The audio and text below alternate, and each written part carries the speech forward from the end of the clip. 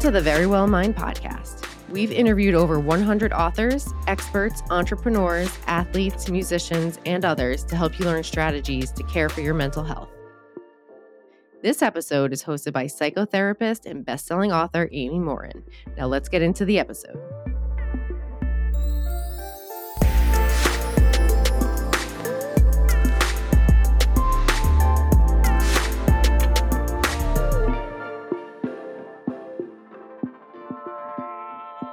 My guest is NBA player Kyle Guy. Kyle first drew attention when he led the University of Virginia Cavaliers to their first ever national championship. During that time, he also revealed that he was struggling with anxiety. His mental health story made headlines long before he got drafted into the NBA. He's since made a lot of progress managing his anxiety. And today he's sharing the strategies that help him feel his best. So even though you might never play for the NBA yourself, I bet you're going to be able to relate to the anxiety he feels and the strategies that he finds helpful. Make sure to stick around until the end of the episode for the Therapist Take.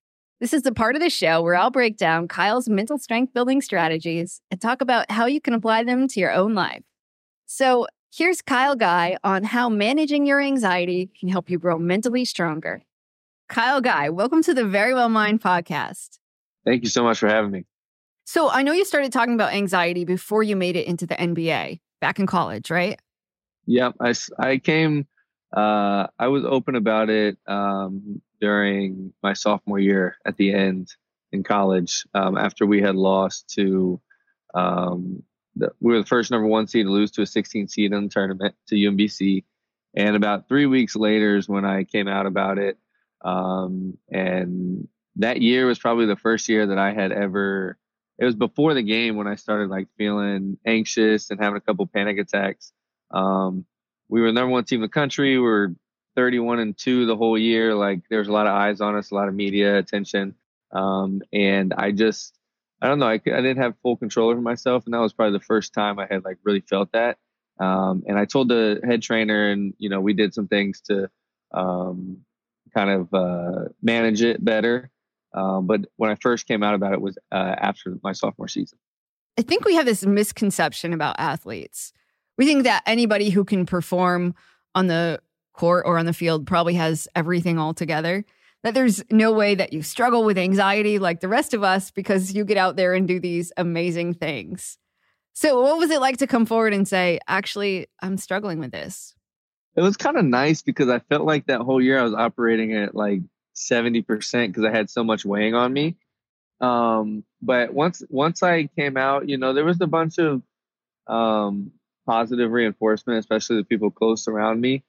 My dad even said, he was like, you should have told me, I deal with this stuff too. And he's a Marine, so he's been through some real traumatic experiences more so than me. So it was just nice to have everyone's support that was close to me, and Coach Bennett at UVA, everyone was super supportive. You had your people who just like to get on Twitter and mess with people. And, that was annoying. But at the end of the day, the people that were closest to me supported me, and that's all that mattered. And so even the people close to you didn't know for a long time? Yeah, no, I didn't tell anybody. Really, my fiance at the time knew, and my trainer at UVA knew. That was pretty much it. I was very much a typical, most people, but definitely the male people like to, deal with it on their own. And I'm too strong to see a therapist and all that kind of stuff. So I had to get over the macho me from high school. I'm glad you said that because I think a lot of people definitely struggle with that. Did it come out on a Facebook post first, right? Is that how you first revealed it? Yeah, I wrote two letters. So it was just super therapeutic to kind of write to everyone and to myself at the same time. And so I wrote these two letters. One was kind of more for the UVA fans on our mindset going into the game we eventually lost. But the second one I wrote was kind of what we were going through after and what I was going through, just to give people a peek through the window of what us athletes go through. Sometimes people just view us as the number on our jersey, or as a lot of people who gamble just view us as a way to make money. So I thought it was important to give people a behind the scenes look of what I and the team was going through. And did you know what it was at first? As a therapist, I see some people who, when they have anxiety, they think they're either going crazy or that there's something physically wrong with them. Did you know that it was anxiety? Yeah, I had felt that way before, like in high school, even in middle school, growing up, you kind of like, I feel like I personally, my like telltale sign is like when I get the chills really quick and then I start sweating immediately, like, um, kind of like it's almost like you're nervous, but you just can't control it and you don't always know why. That was kind of my telltale. So, um, I think I kind of always in the back of my mind and my subconscious knew what it was. But my first time really identifying it was sophomore year of college. So I had been overwhelmed before and had these feelings before, but I never really put a name to it until sophomore year. And do you have like generalized anxiety or panic attacks or a little bit of both? Do you know? Yeah, I don't. I think it was a good mixture of both. Definitely more of the generalized. I didn't have too many panic attacks. I haven't had any for probably almost probably 2 or 3 years now. Um, but I've done so much to combat it. Picking up meditation, doing yoga. I don't see the sports psychologist that I was seeing in college anymore because I'm not in college. But I'm way more open about it to people that are close to me, and that's again therapeutic, writing stuff down, journaling, all that. Whatever works for you is kind of what I do, and I'm all over the place in my life in general. I have my hands in basketball and then movies and writing and all this stuff. So that's kind of how I deal with my anxiety too, is just whatever works for me that day. Maybe it's meditation. Maybe I start doing a 5-minute meditation and I can't sit still. I don't like it. So I move on to something else. So that's kind of how I work with it. What kind of things help, or how did you decide, okay, I'm going to try this or I'm going to try that? Yeah, I'm a big trial by error person in general anyways. But speaking with head trainers at every level I've been at, sports psychologists, therapists, my basketball trainer is actually super wise and is very like interested in this kind of stuff, and he's helped me kind of figure out just ways to combat it, like I said. So that's kind of, I've always been like a just try it, if you don't like it, move on. So that's how I deal with most things. I love that because I always tell people to experiment. We won't know until we try. What works for somebody may not work for you, but you won't know until you try it. I have a lot of people that come to me and say, oh, I could never meditate, or journaling wouldn't work for me.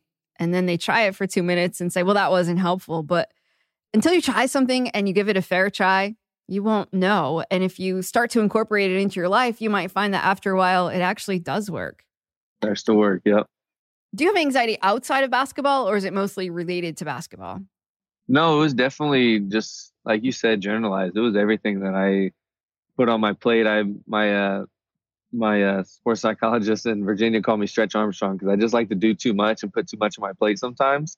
And I don't prepare well enough mentally to take on all these things that I do, or I didn't prepare well enough. And so that's kind of where I got the nickname Stretch Armstrong, is this, I like to do a lot of things. Like even my foundation that I have is like, it's not supporting one cause, it supports everything because I don't like to be tied down. There's so many issues in the world, right? So that's just kind of a way that my anxiety comes to fruition, is just because I do so much that it gets on top of me sometimes when I get overwhelmed.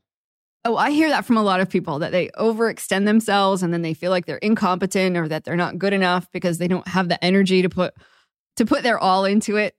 So how did you learn that? Was it somebody else pointing it out to you and then you coming to that conclusion?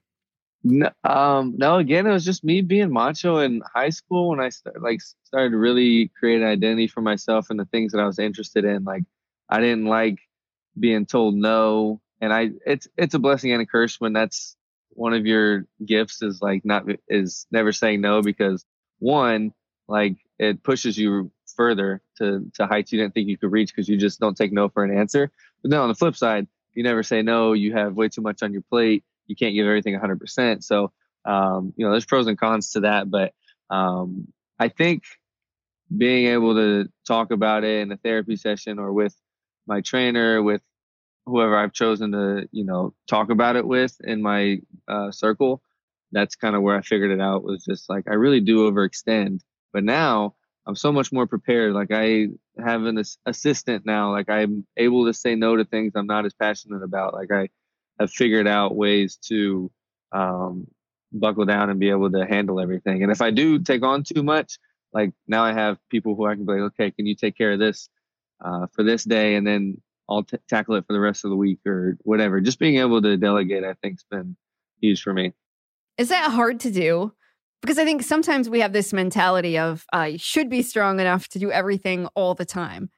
And it takes a while to get to the point where you can say, no, if I want to be the best version of myself, I have to concentrate on what's most important.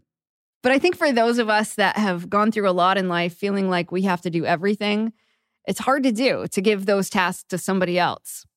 Yeah, especially if you're a control freak, like I am. Like, I like having my hands and everything. Like, I put on a golf outing for my foundation every year.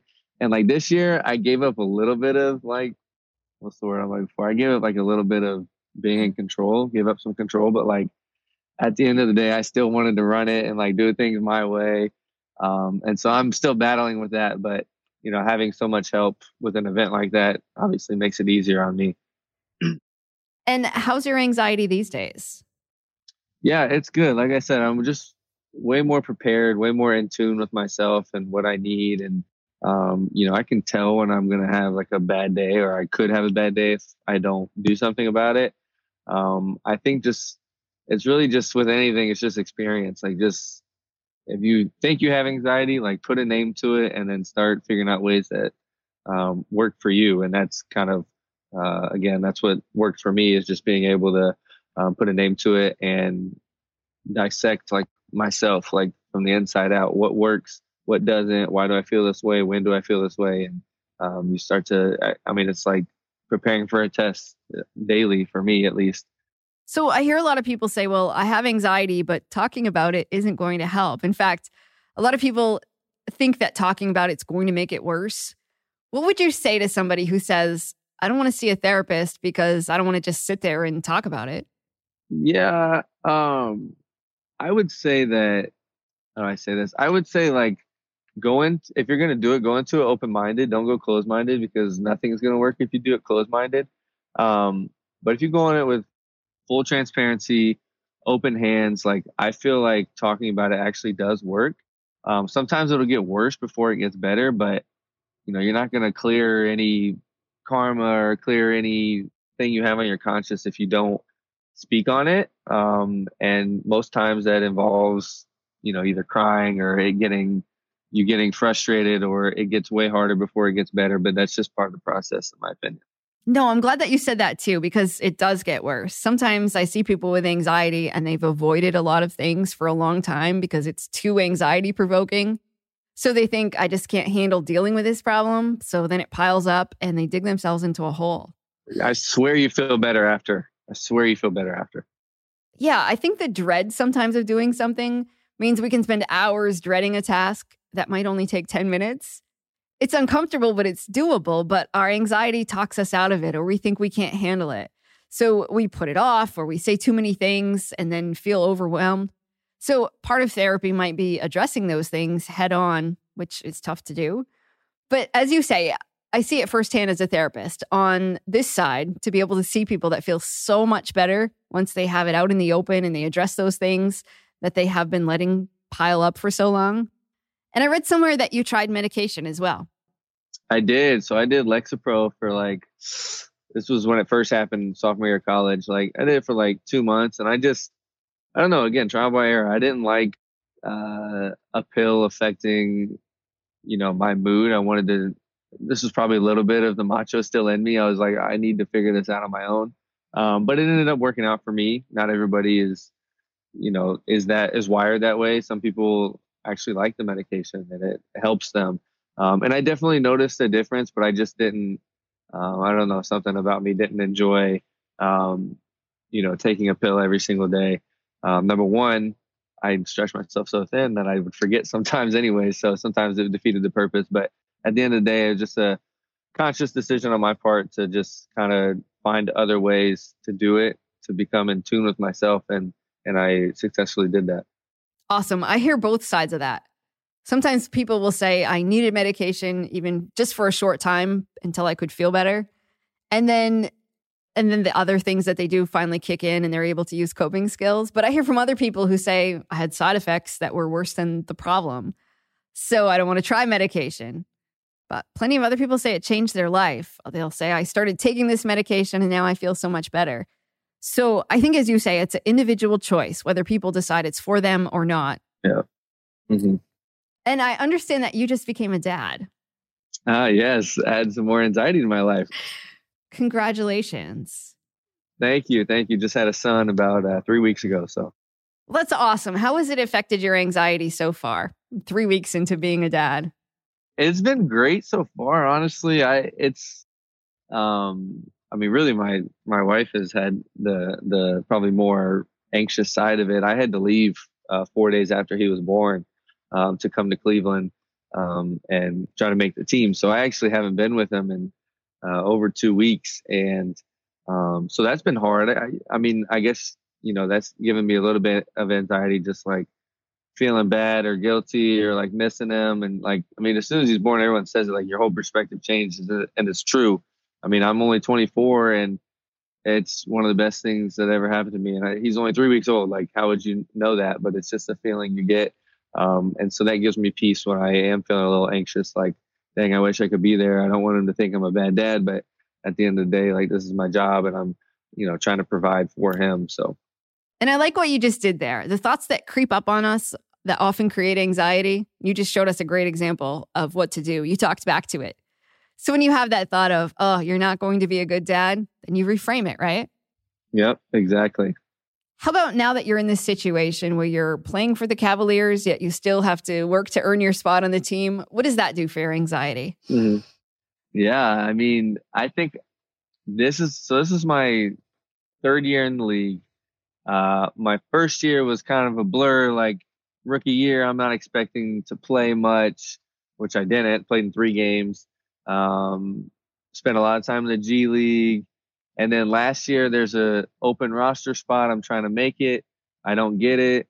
I don't expect to play many games. I end up playing in like 32 games, I think. So it's an emotional roller coaster, right? And now the Kings waived me. They cut me. I got fired, for those that don't understand that terminology. Like, I got fired basically. And now I'm trying to make it in a whole new different city. I'm living in a hotel. It's my background, living in a hotel, like, for a month, just trying to make the team. And, I haven't played with these guys before for the most part. I don't know the coaching staff. They have way different lingo. They have different plays. Their operation down on a daily basis are just different. So there's so many things that go into it.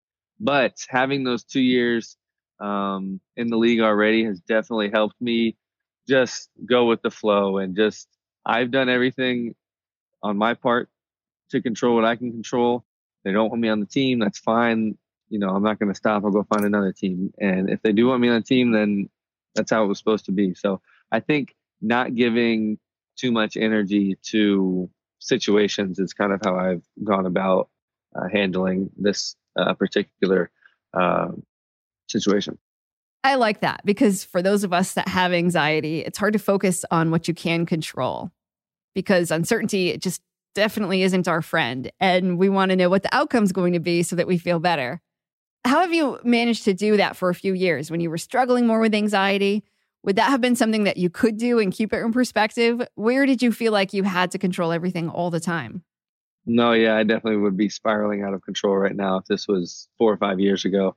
But I think the biggest thing I've learned is just how to protect my energy. Like I said, it's draining being anxious all the time, and it's emotionally draining to give every single thing attention that sometimes doesn't deserve it. Like, I didn't get like yesterday in practice, I didn't get too many reps in practice. Now my job in protecting my energy is just not letting it spiral out of control, not letting it get to me like, oh, why is the coach doing that? Is he doing it because he doesn't like me? He doesn't think I'm good enough? When in retrospect, like, I just say, okay, I did everything I could. I practiced as hard as I could. I didn't get the opportunity. Tomorrow will be a different chance for me, hopefully. So protecting my energy and really giving detailed effort into what I give my effort and energy to has helped me superbly. How about when you make a mistake on the court? How do you handle that these days? Yeah, these days is better too. It's just Coach Bennett always says like humility is just staying grounded, never being too high or too low. And I've done, I think for myself, a really good job of never getting too high or too low. If I miss a shot, oh well, I did everything I could to prepare, shoot. I obviously wanted to make it. And if I don't, then it's okay. Well, I calculate in my head, what can I do differently the next time? And all this stuff happens split seconds because I got to get back on defense.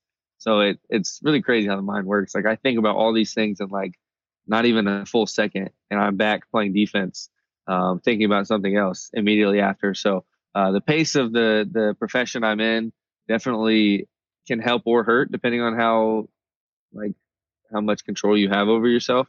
But like I said, never getting too high and too low in this business that is definitely emotional roller coaster has helped me a lot. And how about managing your anxiety better in general? Has it changed your game? Has it changed how you focus on the game or how you play? Yeah, absolutely. My preparation for games has definitely skyrocketed. I would also say, like I said, off the court stuff that actually does matter. I've been able to like compartmentalize a lot better, and things that I do need to give attention to, but they're kind of negative.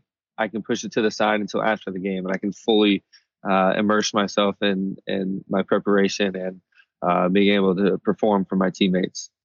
Do you have a pre-game ritual, a warm-up or something that you go through to get your head in the right space? Yeah, for my entire life, I've always taken a hot shower before games. I mean, that's a form of meditation and being present, being where your feet are.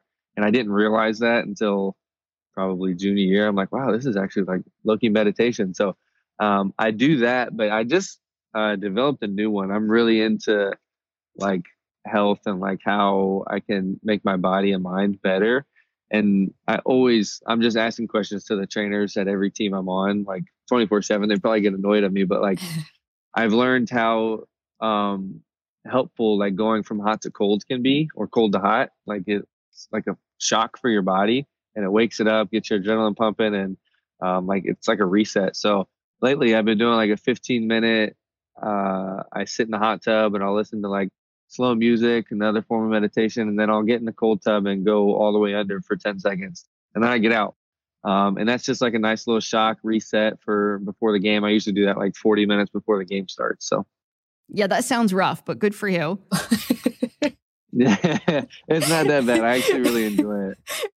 On a daily basis, do you have things that you do now to help manage your anxiety? Are there skills or tools or strategies that you incorporate into daily life? Yeah, I try to have a good balance of spontaneity and a routine. So like I like to plan. So in my plan for the day, I'll have like time for spontaneity, basically. Like, do I want to watch a movie? Do I want to read a book? That kind of thing. So every day is a little different for me, but at the end of the day, I do have like a routine. And routine got thrown off a little bit when my kid was born, but and obviously with trying to make a team and training camp and live in a hotel, like routines can change, and they honestly have to. You need to adapt. But I do definitely have my stuff that I do daily, and helps me keep everything under wraps for me. And what kind of things do you do on a regular day to say, okay, here's how to incorporate this stuff into my life to manage my anxiety? Do you have regular things you do that keep it at bay? Yeah. I'd start my day with a 10-minute meditation, nothing crazy. I think people have a misconception that like meditation has to be for like an hour or 30 minutes, when in reality, it could be 1 minute. It's really, again, it's person to person. It's everyone's preference. And I like a 10-minute meditation, just visualizing the day and what I'm going to accomplish, what I want to accomplish. And then at the end, I do another 10-minute before bed. That's like just being grateful, more so than anything else. And then in between, some days I read. I'm a huge movie buff and I'm super into film. So some days I'll watch a TV show or a movie. I actually just got done watching Ted Lasso, which actually talks a lot about what we're talking about, which is cool to see on the screen. You don't see that all the time. So That's been helpful for me. Basketball is a form of therapy. I actually like enjoy practice now. There were times in college where I dreaded it because I couldn't manage what I was feeling, and now I like really look forward to it. Like I saw this on Twitter or something the other day. It's like, it's not that you have to go to practice, like you get to go to practice. So just changing my perspective in ways like that. I like that. How about when it comes to meditation? I have a lot of people say, I don't know how to meditate. How do I learn? How did you learn how to do it or what to do? Yeah, my trainer's name is Derek Grant, based in Indianapolis. He's a public speaker, and he used to train basketball. Now he only trains me and one other WNBA player. So he's basically dedicated his life to bettering himself and the people around him. And he's really helped me, like, just a new vantage point of what meditation and well-being is. And so, there's Wim Hof breathing. I've tried that and actually really enjoy it. And I can hold my breath for like almost 3 minutes now. Like, it's crazy. Like, seriously, it's crazy. If you have not tried it, you're going to think it's weird. Like, most people who aren't familiar with it are going to think it's weird because you're like making noises and breathing. But I would just go to a place where no one can hear you, and then you don't have to worry about that. But I've done it for so long now, I have no problem doing it. Like right here, people staring at me, who cares, right? And then there's normal meditation where someone's like guiding you and talking you through it. There's some where you can put on like a song that just gets you. Everyone has that song that just like releases that joy, and like gets you kind of in your feels a little bit. You can do that with lyrics or not. You can just do the instrumental. And then there's people who are super advanced, and I've done it a few times. I'm not as good, but just no music or no anything talking in your ear. You're just literally immersed in nature around you or whatever you're around. So again, as most of this is with mental health and well-being, it's just like whatever works for you, man. Like, I've tried a lot of things, and I do a lot of things differently every single day. Like, some days Wim Hof works for me, and some days I'm like, I'm just not feeling it. Let me just do a visualization for 10 minutes. So it's to each his own. And when it comes to your anxiety now, do you feel like it's better? It's cured? Do you feel like this is going to be a lifelong battle, something you're always going to be up against? Yeah, I mean, I would venture to say everybody has some sort of anxiety, and it's not like, I don't think cure is the correct word. I think just being able to manage and identify with it. Like, we're wired this way as humans to, we have fight or flight. Like, we have these instincts. And so you really can't control it sometimes. And I think that's why you see so much like the Calm app and stuff. Like, you see this stuff starting to get pushed because it's super helpful, and everybody needs it at one point or another in their life. Some people only experience like one huge panic attack and then they never feel anything else again. Some people have a bunch of panic attacks. Some people just like get the goosebumps and start sweating like I used to. Like, everyone's different. And so if you can find ways, I've never met anyone who has said, yeah, I've never felt anxiety in my life. And everyone who did say that, when you explain the symptoms to them, they're like, oh yeah, I have felt that before. So right. I think just, again, to each his own. Yeah, absolutely. We're supposed to have some anxiety. It keeps you safe, right? You wouldn't look both ways before you cross the road unless you had anxiety. But most high achievers actually have a fair amount of anxiety because it's what drives people. A lot of times people say, well, I'm anxious about failing, so I really want to succeed. Or they have anxiety that just keeps them going. But then you have to figure out, how do I balance my anxiety so that it doesn't become a hindrance in my life? So I guess my last question for you is, if somebody listening to this show said, yeah, I struggle with anxiety, but where do I start? How do I get help? What's the first thing I should do? What would you say to them? Kind of been the theme of this whole thing is I would just try anything and everything that's to your disposal. So if that's, if you're in sports, a sports psychiatrist, if you just want to talk to a therapist, you just want to talk to a coach, a parent. A lot of people don't like to talk to parents because it just makes them feel like weak or embarrassed. So I get that. There's a lot of helplines. There's trying meditation. Like, just find what works for you. I wouldn't say no to anything the first time or even the second time. Like, try everything. And figure out what works. You'll know right away. It's a gut feeling. You'll feel better right away. Like, just be open-minded. It's funny, being closed-minded actually gives you more anxiety. So just be open-minded, try everything. And once you find something that works, like, just make sure it's a part of your daily routine. If you can't do it daily for some reason, which I think everyone should be able to, like, at least make sure you're doing it on a consistent basis, because it can be life-altering and life-changing in a positive way. Thank you so much for being on the show, Kyle. I have no doubt that your advice and your tips are going to help a lot of our listeners. So thank you for that. No, absolutely. Thanks so much for having me. This was one I was looking forward to. Welcome to the Therapist Take. This is a part of the show where I break down my guest strategies and talk about how you can apply them to your own life. Here are 3 of Kyle's strategies that I really like and how using them might help you grow mentally stronger too. Number 1, delegate tasks. Most people with anxiety try to control everything. Part of that desire to be in complete control often means insisting on doing everything yourself. After all, someone else might mess it up. So I love that Kyle said he's learned to delegate so he can focus on the things that are most important to him. Too often we blame ourselves for not being productive enough, when the real problem is that we give ourselves way too much to do in way too little time. So whether delegating means you hire a virtual assistant to do certain tasks, or you just delegate chores to other family members, delegating tasks could make a big difference in the overall quality of your life. I know that it's hard to do, though, and at first, it feels like more work to teach someone else what to do and how to do it. You might even feel more anxious at first as you let someone else take over. But think of it like an investment. Putting in a little extra time now to teach someone else how to take over will free you up for a lot more time in the future, so you can focus on the things that are actually more important to you. And number 2, experiment with different anxiety management strategies. There's not a clear formula for resolving anxiety. Instead, it requires a little trial and error. So I love that Kyle talked about experimenting with different things. For some people, going for a daily jog keeps anxiety at a tolerable level. Other people find it's helpful to have a friend to talk to whenever their anxiety skyrockets. You won't know what works for you until you try. It's important to experiment with different lifestyle strategies to determine how much exercise is best for your mental health, or how certain changes to your eating or sleeping habits affect your anxiety. It's also important to have coping skills for times when you're feeling really anxious.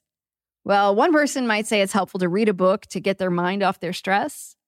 Someone else might say that they just can't concentrate when they're really stressed out, and they find it more helpful to do some breathing exercises. There are lots of coping skills out there, and it's important to learn what works best for you. And number 3, keep an open mind. I was relieved to hear Kyle talk about the importance of keeping an open mind when it comes to discovering what works for you. Because if you're convinced that something isn't going to work, it probably won't help. I can't tell you how many people have walked into my therapy office saying things like, I know talking isn't going to help, but my doctor said I have to see you a few times before I can get medication. Or, my partner said I had to come in and talk to you, but I actually don't believe in therapy. When anyone walked through the door convinced that therapy wasn't going to work, they weren't likely to benefit. And if they do start to feel a little bit better, they just insist that it's a coincidence or that it's not going to last, since they're certain that therapy doesn't actually help people feel better. In those cases, my first job is usually to help people keep an open mind about how therapy might actually help.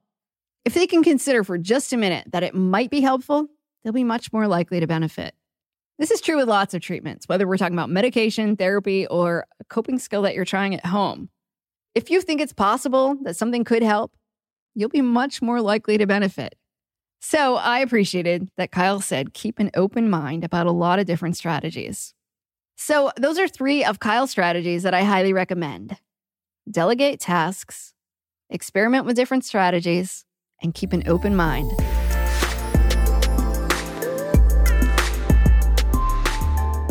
Thank you for listening to the Verywell Mind podcast. If you found this episode informative, please share the episode with your friends and family and leave a rating and review wherever you listen to podcasts. To learn more about the Verywell Mind podcast, you can head to verywellmind.com/podcast.